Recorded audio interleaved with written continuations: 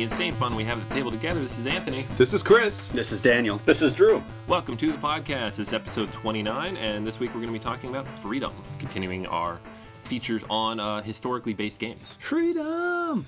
All right, guys, so you can find us online just about everywhere. We're on Facebook. Look for Board Gamers Anonymous. We're on Twitter. We're at BGA Podcast. We're on Board Game Geek. Search for our guild. And we have BoardGamersAnonymous.com, where you're going to find 30,000 articles by Drew and 2 or 3 by Daniel and myself. Chris has a few coming up soon as well. We're going to be posting there every week. So we are online. Connect with us. We're all on there. We'll reply to comments. And don't forget to rate us on iTunes so we can get the word out there about BGA. Absolutely. So this week, we're going to dive right in. We're going to start talking about some recent board gaming news. Some of it interesting, some of it a little bit sad. Chris, take it away. All right, so maybe you've been following the ongoing struggles of Cryptozoic as it's been under siege by Wizards of the Coast. Recently, Cryptozoic had a new game release called Hex Shards of Fate. This is an online deck-playing game very similar to Magic the Gathering, so obviously Wizards of the Coast was not happy about this and filed a lawsuit of over $500,000 as far as infringements of their IP. So this has been going back and forth on the web as far as who's responsible and to what level of responsibility does a game maker have in either crediting or paying another company for their mechanics or their ideas. Now, what's really interesting about this, and if you're a hobby board gamer or coming into the hobby, is when you play board games, you're going to be struck by the fact that a lot of mechanics are used over and over in different games. And you may have heard of us talk about how, oh, this is a deck builder, this is a worker placement game, this is a card drafting game, because in the hobby board gaming world, this is fairly common. Now, this is a little bit different because this is an online game, so obviously we're talking about millions and millions of dollars. And actually, in fact, for the Kickstarter itself, they raised over $2 million for this game. And it does have, at least from the looks of it, it does have that Magic the Gathering feel as far as you're playing mana, and there's a lot of similar cards, how it plays, so there's some difficulties going on here, but this could set a precedent for later games. What do you guys think? Yeah, I mean, I think it's dangerous. And everything I read before, it said that you can't, I mean, obviously you can't copyright a mechanic. If we could, we would have one deck builder, and it would be boring, it would be Dominion. The idea that you can say, these are my mechanics, you can't take them, that itself worries me. I don't think that's what this lawsuit's about, but I'm afraid it could set precedent if they win the lawsuit. I think there is already an insufferably large number of CCGs out there and expansions. Sooner or later, someone's going to step on someone else's toes. It looked like it already happened. I don't care.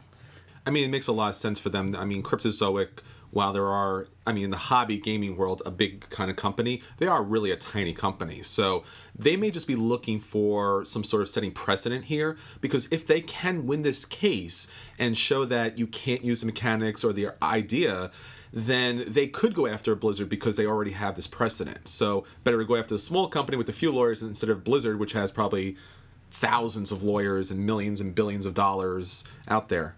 So let me actually tell you a little bit about Cryptozoic's response here.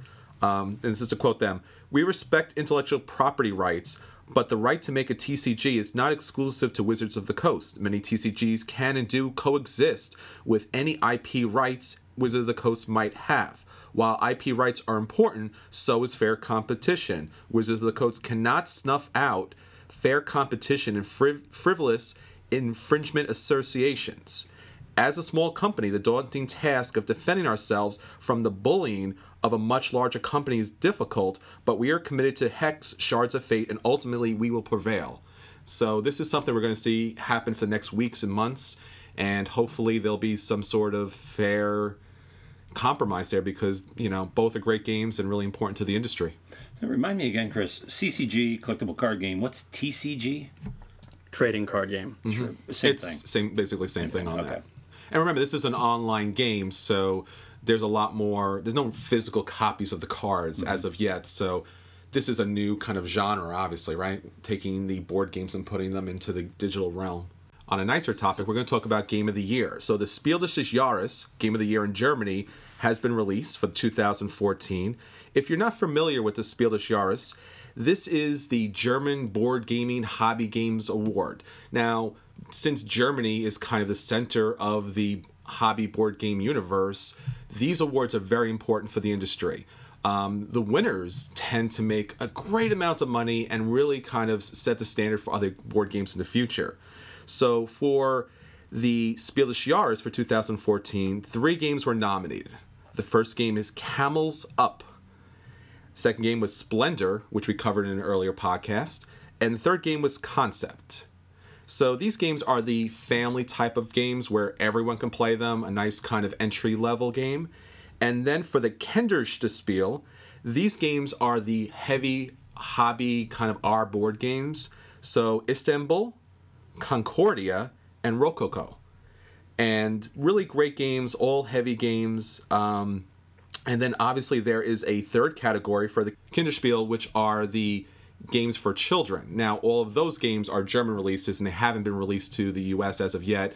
And they have really crazy difficult kind of German names, which I will not insult our German audience more than I already have in trying to pronounce their names. I think for our side, at least, we're all big fans of Splendor, and hopefully that comes through. And Concept seems like a fun game, more of an activity than an actual game. It's more of a charades, but actually without speaking. So looks like a lot of fun, and hopefully we'll get our hands on that soon too. Now, in that second category, you said it was Istanbul, not Constantinople? Nope. I see what you did there. I'll be here for the next hour or so. Not really all week. And another piece of interesting news. Now, we've all been waiting for the X-Men vs. Avengers Dice Masters game. Yes. Well, just a little bit. Well, actually, since you're waiting for that, and since, WizKids clearly cannot have enough products out there, they will be releasing a Dungeons & Dragons Dice Masters game that's going to be coming up. So, same type of game, same gameplay, but with the Dice Masters theme added to it. So, if Marvel and Avenger and DC was not your thing, you might want to check out the Dungeons & Dragons version of this that will be releasing at the end of 2014. But knowing WizKids, maybe the end of 2015 or 16 or 17. Or whenever. Or whenever it actually gets out there. But that's pretty exciting. So a lot of different flavors for everybody. And clearly they're doing well with the game, so why not offer a different version of it? So, Joe, I know you have some unfortunate news about Games Magazine. I have a friend connected with Games, and the word I've heard is that Games has temporarily suspended publication.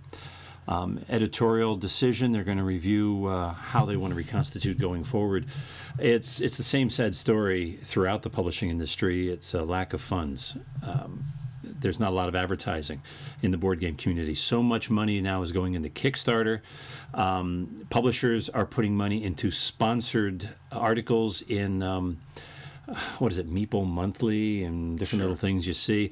All of that is just sponsored promotional information. There's no real independent magazine out there except for Games.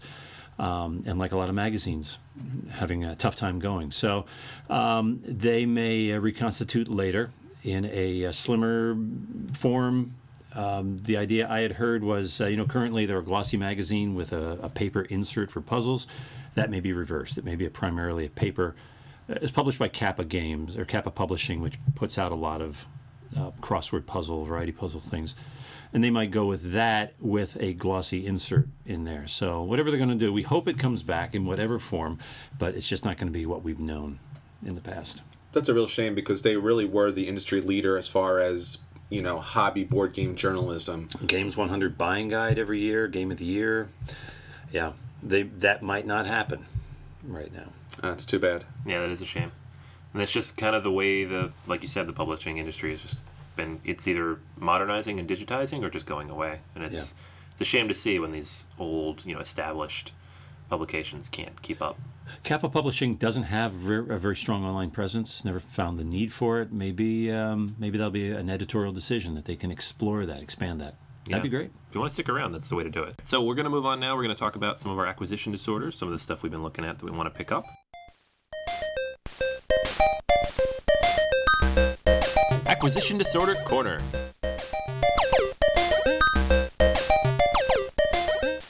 All right, guys, so what has caught your eyes this week? You know what I'm excited about? Dungeons and Dragons. I'm a retro kind of guy, and Wizards of the Coast is going retro. Yay! They're bringing out all of the original Dungeons and Dragons material, the Dungeon Master Guide and the Monster Manual, and so excited about that. They're creating a starter set because they want to introduce new generations to this. I can't wait because I've gone away from it because D&D has gotten too heavy, too bogged down in battles, and this is a chance now to get back into the whole campaign concept. In fact, they're even throwing out a free basic Dungeons and Dragons PDF file you can download, and they say you can develop characters from straight through level 20 with it without paying a thing. They want people to pick it up quickly, learn it, and then have enough experience to jump into the starter set and go into advanced, and that's great. I'm happy to come back to D&D. It's awesome. Yeah, they definitely need to do something after losing so many fans to Pathfinder. Yeah. Yeah, and Pathfinder's going around saying that they're the best seller now, which nobody can really prove. But it wouldn't surprise me if they were, because I don't see many people playing Dungeons & Dragons 4th edition at all. Yeah, the two versions I see hitting the table most often are Pathfinder, and now the second runner isn't Pathfinder, it's Dungeon World, which is a riff on the Apocalypse World gaming engine. But Dungeon World's a great, simple game, and actual D&D is not hitting the table very often. Well, the challenge has always been, once they moved to 4.0, was they were trying to capture the online gameplay. So you had your tank, you had your striker, you had your glass cannon, you had all these types that you would find in a game. The problem was, you could find that in a game. So you really didn't need to play that as far as a classic D&D. So when you were playing 4.0, you were just throwing dice the entire time. You were just attacking.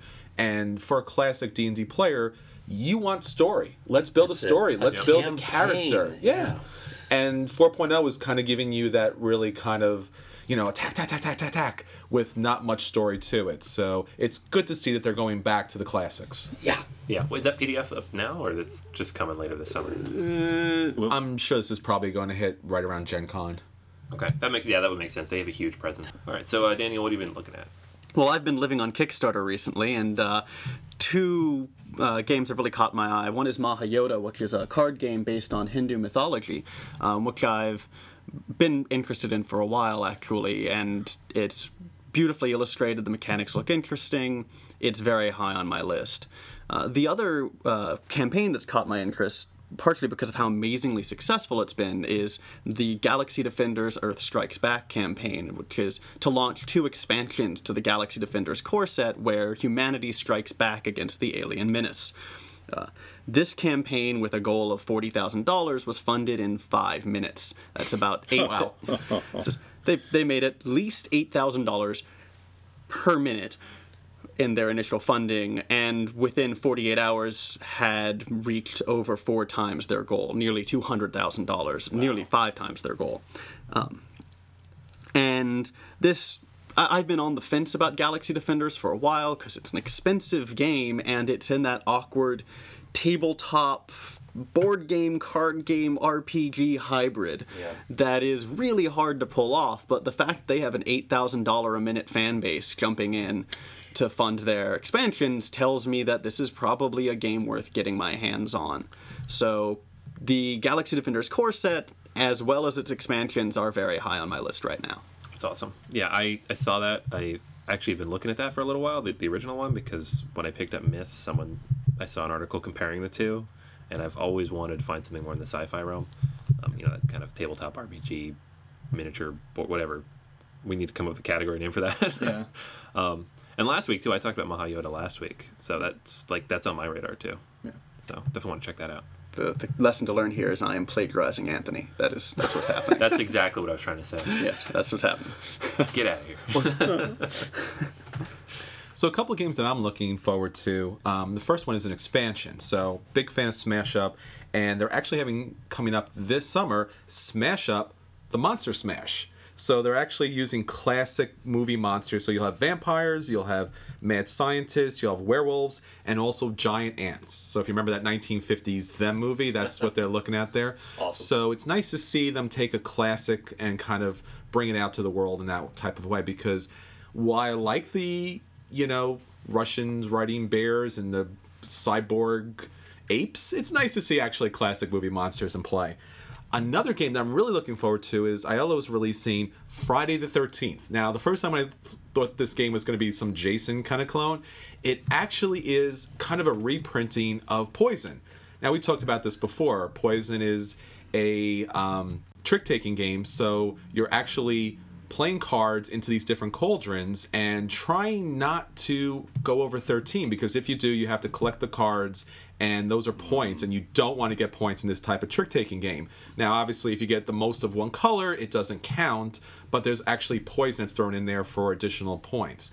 So, obviously, IELO always takes everything in a very cutesy type of way, so you see these little black cats, kind of in their cartoon styles. So, looking forward to that game, because Poison has been out of print for quite some time, and everyone we know has been kind of like cobbling together a version of this, because it's a really fun and quick game. And while not Anthony's favorite, I think he's played it a couple of times. I don't mind Poison. And that's a big thing. Yeah. Because he hates trick-taking games. I do. And everybody always asks me when someone will pull out a trick-taking game, I'll hate it. And they're like, well, don't you like Poison? I'm like, yes, I do. Can we play that instead, please?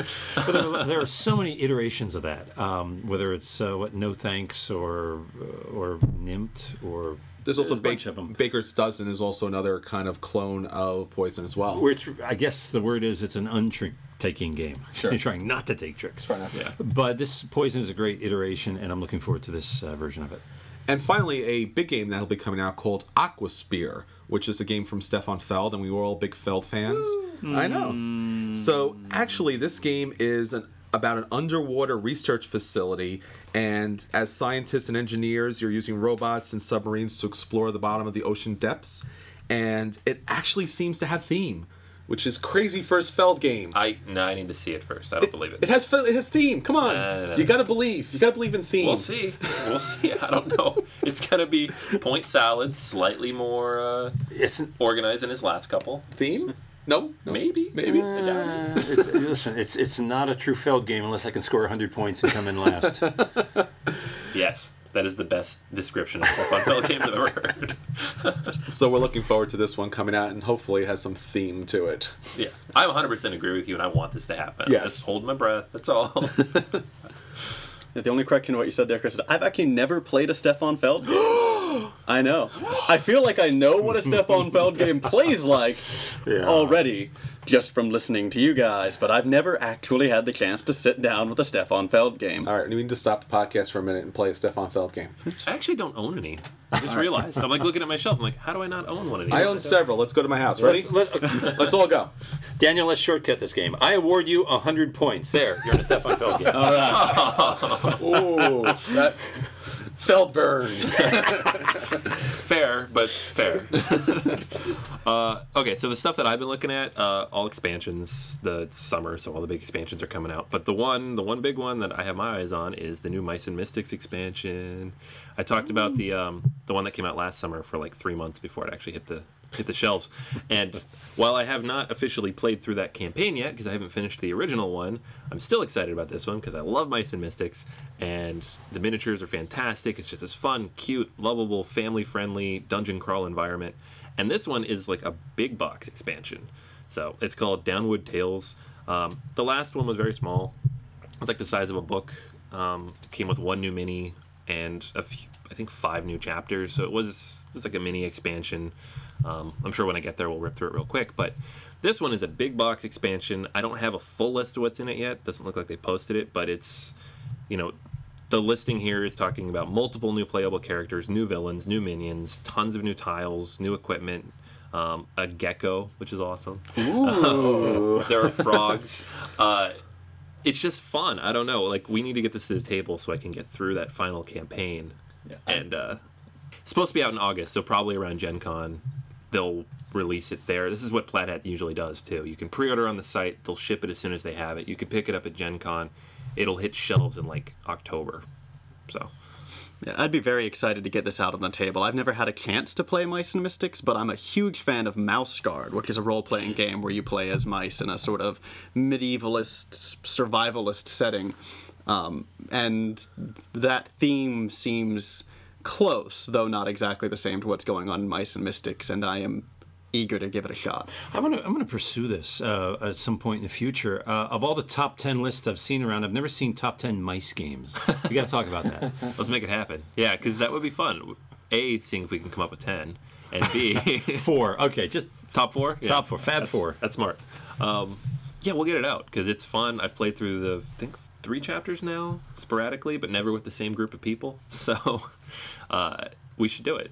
And it's fun. It's quick. It's not so light that you'd be bored. It's not that kind of light game, and it can get complicated and difficult. So I've heard people skip chapters just to get to the next one.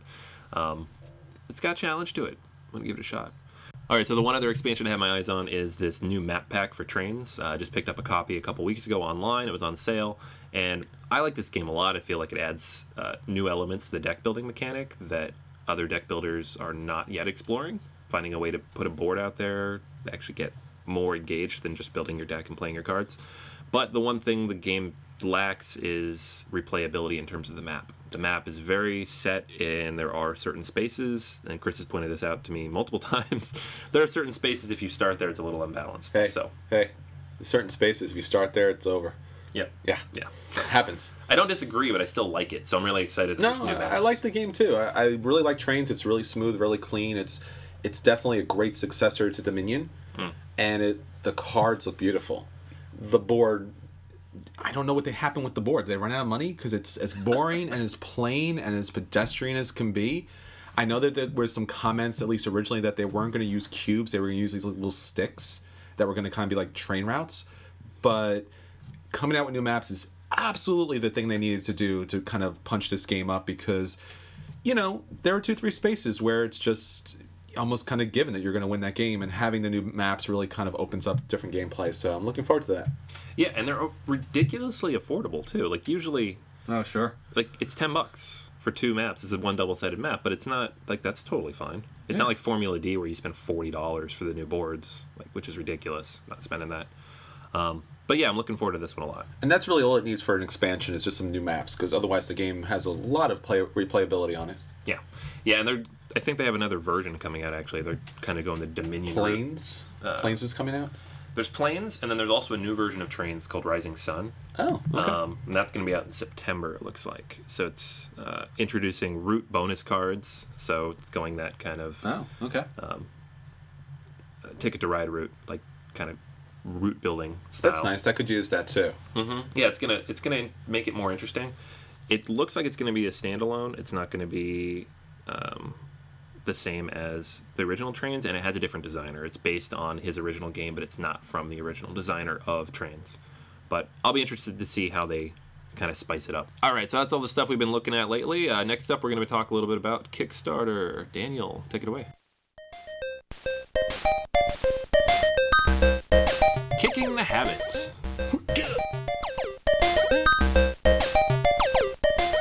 So big news for those of you who are fans of our Kicking the Habit segment. We've decided that to adequately serve the needs of people who are interested in Kickstarter and the people who are trying to run Kickstarter campaigns, we're going to need to be able to respond more quickly and publish more quickly information about these campaigns as they're going on. It's no help to you if we get you information 2 weeks later. So to deal with this issue, we've decided to spin off Kicking the Habit into its own series of articles, its own series of podcasts, and probably some video content eventually. This week we're going to be recording the first episode of the new podcast, and we've got a pretty exciting lineup.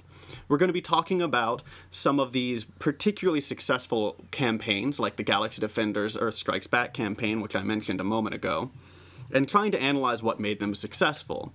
Along with that, we're going to have 2 reviews of games that are still on Kickstarter, Evolution and Dubious Alliance. Both of these we're going to talk about a little bit here today, but I'm going to try to go more in depth and more focused on them as Kickstarter campaigns in the Kicking the Habit podcast. Especially exciting, we have the designer of Dubious Alliance, Brandon Roche, and he is going to come on and do an interview with us to discuss his game, his design influences, what made him make it the way he did, and any advice he has for other people looking to make their own games, because he is an independent designer who went from concept to completion. Within 12 hours, his game had funded, and he's right now sitting about 300% funding. So this should be a great source for those of you who are frequent Kickstarter backers, because we're going to try to get you information about the campaigns you should be looking at. And it's going to be a great source of information, a great way for those of you who are designers to get your information out. And for those of you who are looking to be designers in the future, this is going to be where you're going to find advice from successful designers and analysis of successful and failing campaigns to see what works and what doesn't. So give it a listen. Subscribe.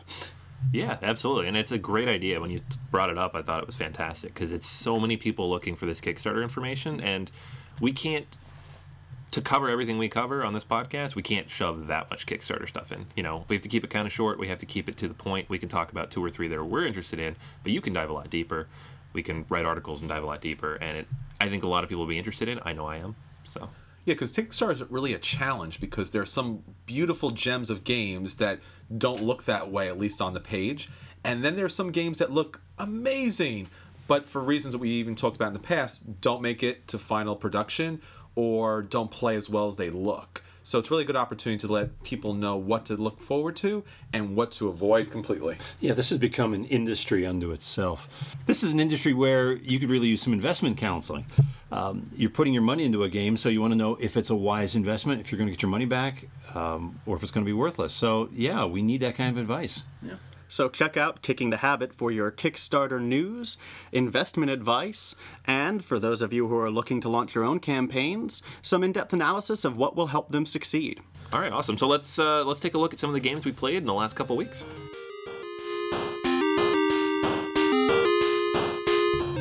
At the table this week.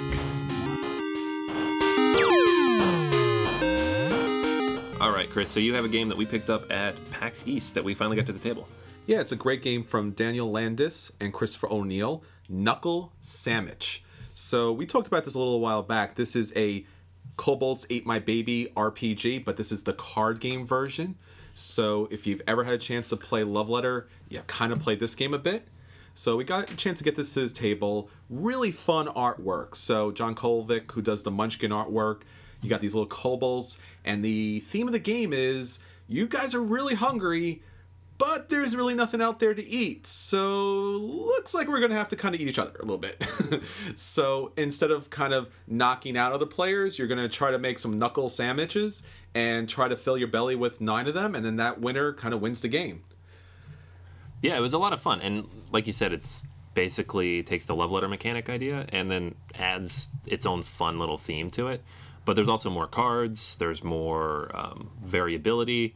Like, for the example, the fork, which is this version's game of the guard. Yes. From the Love Letter.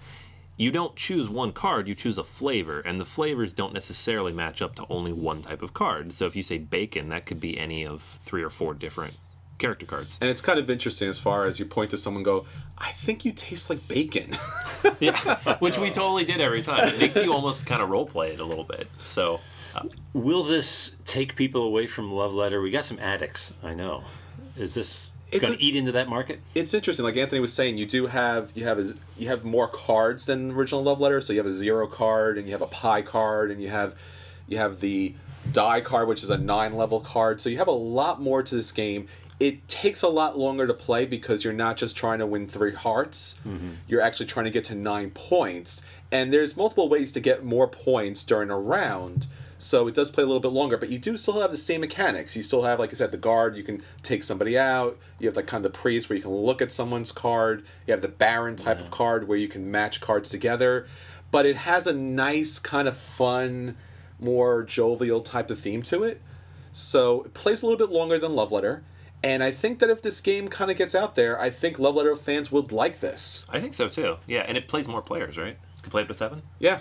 I could definitely see it cutting into Love Letter's fan base a bit. The theme is more jovial, as you're saying. It's sort of a more outgoing game, is what it seems like to me. Like, it's a game that you could pull out with people who are not already gamers. Love Letter, you can do that too because it's a simple game, but it seems to take itself more seriously, whereas Knuckle Sandwich does not take itself seriously at all, which I think makes it more approachable for those people who are not experienced gamers. Yeah, there's a little more rules. It's going to take you an extra 5-10 minutes to teach it, I think. If, like, say, same person who's never played Love Letter, do you teach them Love Letter? Do you teach them this? I'd probably start with Love Letter. But I think in a lot of cases, especially with the gaming crowd, where you kind of get this whole, RPG style, interaction level, this would be a lot more fun. Yeah, especially since the level 8 card is Hail. So the last kobold to shout, "All hail King Torg," gets eaten by the king. So that adds a little fun. And what's really interesting about the rules is, now obviously when you say that, everyone's going to jump in, and then now it's going to argue who said it first and who said it second. The game says that if people argue, they all get eaten. So. Yeah, it's good. And the rules are even funny, like the way it's written. So it's fun, it's goofy, it's relatable. I mean, I want to play it again. Yeah, the only thing it's missing is some sort of token to kind of mark the score tracker. So what's really fun about the game and smart is on the cards, as far as keeping the track of the score, the other side's the rules. So you really do have this little tiny pack of cards. Be nice if it had some sort of tracker for that. Yeah, that would have been nice. A little token or I had something. to pull some dice out. Yeah. But that game is great. You should definitely check that out if you can find it. All right, for Knuckles Sandwich, this is definitely a buy. It was kind of hard to find. We got the chance to pick this up at a convention. It was one of the stretch goals for the Kickstarter, but I'm sure if you beg, plead, and threaten to eat him, the designer will make this available for you. It's only a $5 game. You should definitely check this out. At $5, buy it twice. Yes. Yeah, I agree. Buy it, sleeve it, keep it, because I think this is one of those kind of games where people are going to look for this and look for you. Yeah, because they'll want to play it, and it's hard to find. So. For me, I had 2 games hit the table this week. The first is Turkey My Mayonnaise, a set collecting game where you're trying to build sandwiches. It takes maybe 30 seconds to learn. It's incredibly easy to play. It's very fun, I think, and it's very affordable. I got mine for $10. It was on sale, but I think at max it's $15. It's definitely a game worth looking at. We played it together. What did you guys think? We got a chance to play this with a very large crowd, and that was surprising because a lot of these games you don't get to play with a lot of different people. It was interesting because you do have your recipe cards, which are necessary to place in front of you in order to build that sandwich, and then you get these wacky vegetables, meats, and different sauces to kind of add together. So it was fun as far as building that kind of crazy sandwich, but the game is completely random because you might have a sandwich that needs sauce, and you may never see a sauce card for the entire game, or you're building a big sandwich, and people keep grabbing components from your sandwich to add to their sandwiches. The game plays to 50, and you can kind of hit 50 with 2 recipes, because you can add a lot of different things to it. Fun game, really random. I would even say more random than Munchkin in a kind of way. So check it out. This makes me think of the old arcade game, one of my old favorites, Burger Time. Oh, I remember Burger Time. You do, huh? But wow, but taking it from a solo arcade game and then multiple players all trying to horn in on other people's burgers sounds like a lot of fun.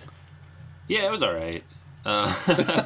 Everything Chris said was my exact experience with this game. So I spent we played for like 35 minutes. I spent the first 25 minutes doing absolutely nothing because I needed a lot of vegetables. I did not draw a single vegetable card. When I did draw one vegetable card, Daniel stole it from me. And then people kept taking my stuff and throwing things at me. So at one point, like the 9th round in, I had no cards in front of me except the recipes because someone had just taken all my stuff. I did actually win the game in the end, which speaks to Chris saying how random it is, because I suddenly just got all the cards I needed, dropped them down, and scored like 40 points off one sandwich.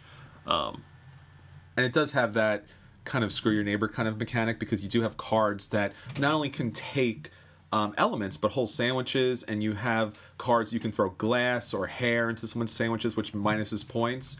So you really want to bank a lot of cards early, because otherwise you're kind of in a rough shape for the rest of the game. Actually, I think one of the key moments of where the game turns around, though, is if you pull too far ahead early on, right? So one of the key strategies is don't do that. Don't pull ahead. How does that help? Don't win the game! If you pull ahead early on, you become the target, and you're never going to move forward. So I was sitting at 42 for like 7 turns while people just smacked me down. While Anthony, because he had no points essentially, was just being ignored, building that monster sandwich over in the corner. This is the same thing we had when we played with the New Jersey folks, which is no one was paying attention to me, and I just kept building this monster sandwich up. And eventually I banked it and won.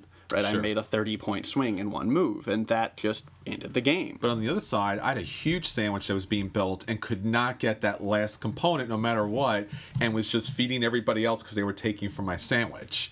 And I think somebody else had no recipes, whereas I had all the recipes. So there's a lot of randomness to this game. It's fun, it's light, it's quick, but it's definitely a kind of like, I don't care if I'm winning, I'm just enjoying the game experience type Good of game. lightweight game. Yeah, exactly. If you're looking for a lightweight game, I give it a strong buy. I do not, but I didn't pick it up. I got this trick-taking vibe from it. I know it's not a trick-taking game, but it's just like one of those games where you could play the entire thing and get nothing done because of your random, inane luck and what other people do around you. I don't like those kind of games, so... It's a board game version of Burger Time. Arcade games are always random, right? Come on. true. So, I could see how... I mean, I don't have a problem with it necessarily. I just would not buy it myself. That's the rating there. If the game played faster, it's a play. It takes very long to kind of play that game. I think that when we played with New Jersey board gamers, we played for over an hour, right? For that game, at least an hour and a half. Yeah, though that was 9 players, which Sure. is going to slow down any game. Definitely.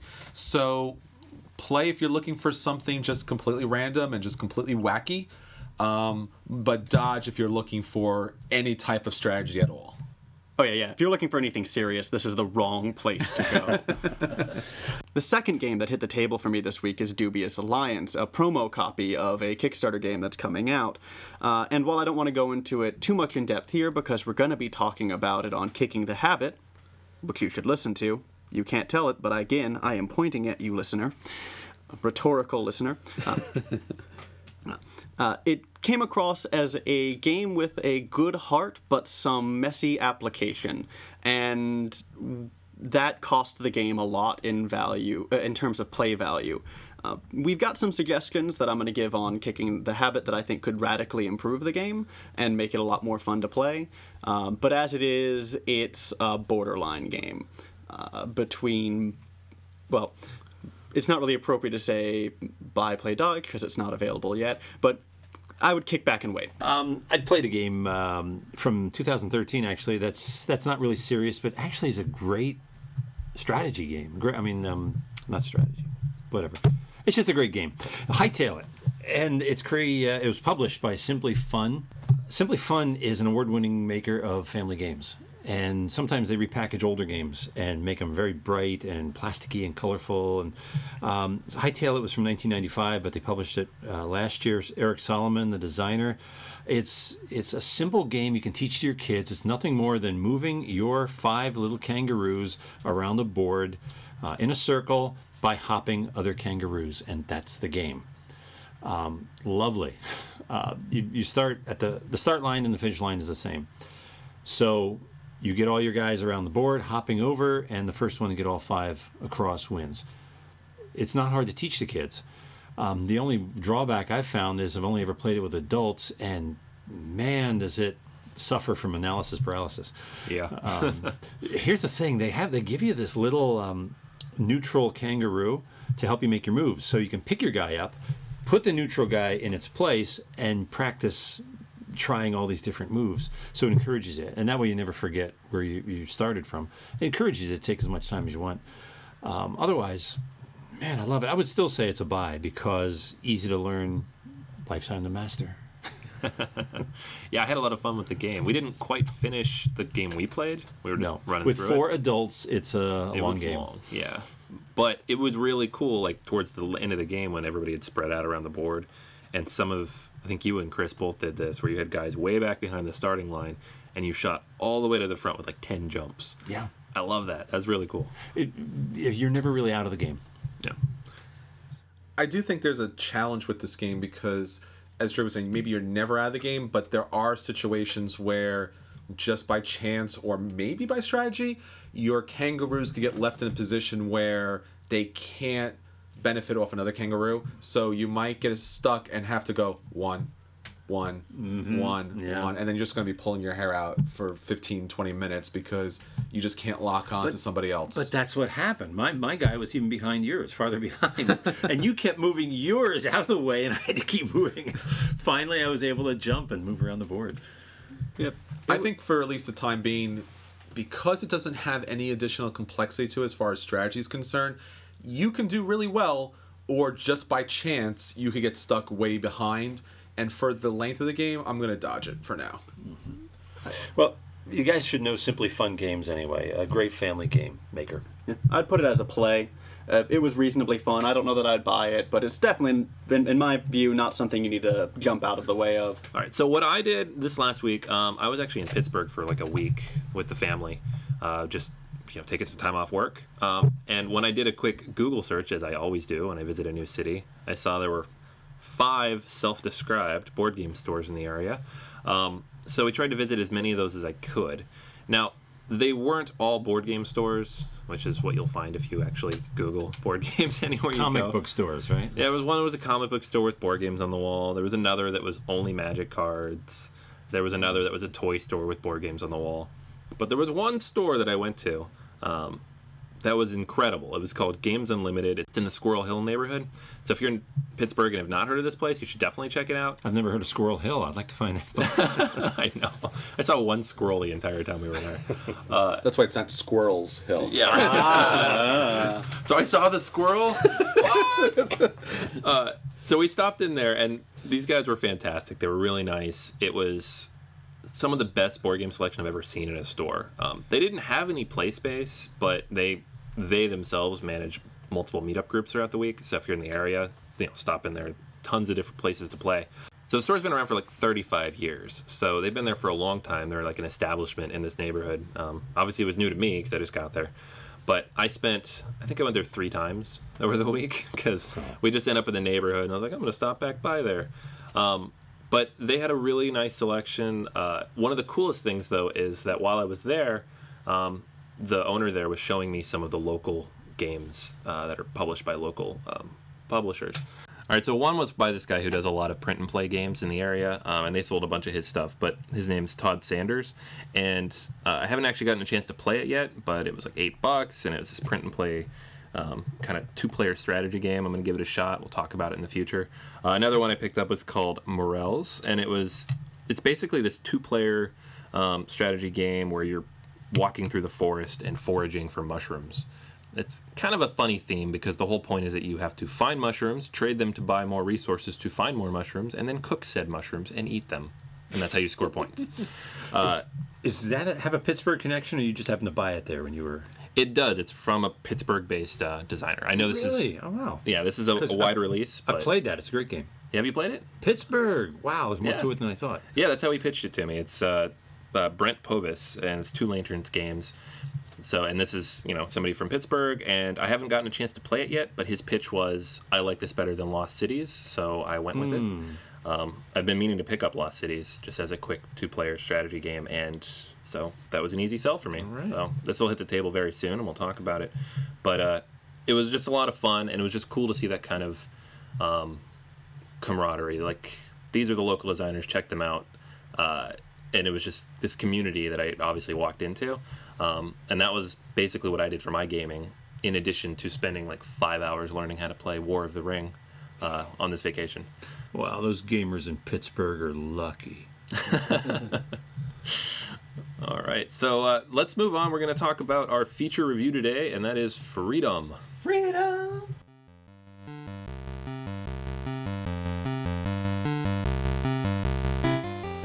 And now for the feature review.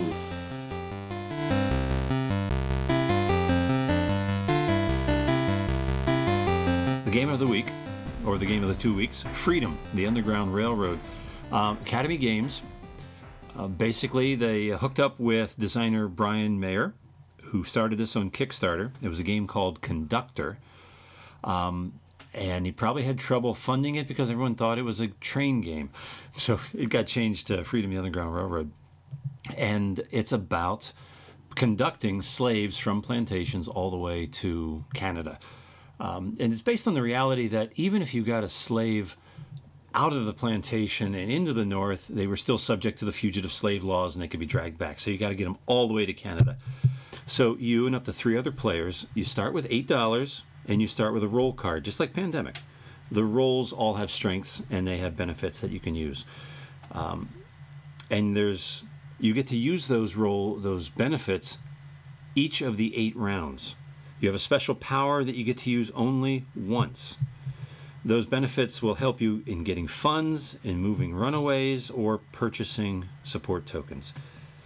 If you use that one special power at any point in the game, it's going to diminish the other benefits that you gain, that you have on that roll. So you got to really pick a good time to use that special power.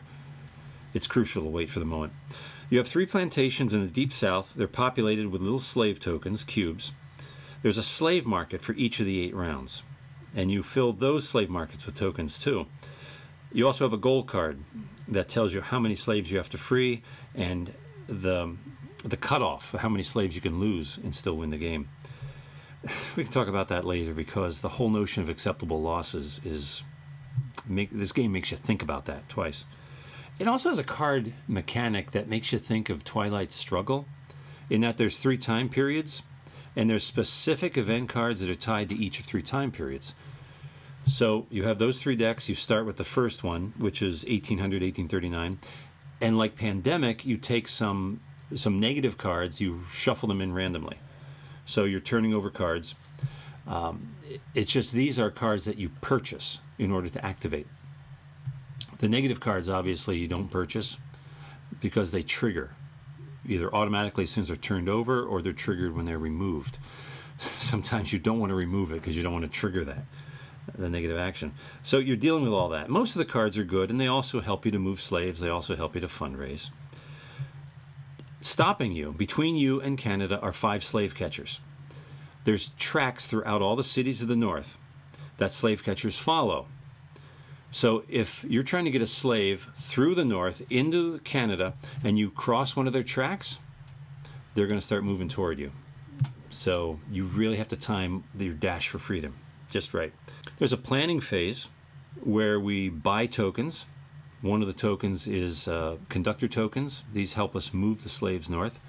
And then there's an action phase where we use the tokens that we bought, like fundraising tokens. Some of these fundraising tokens are for the south, some are for the north.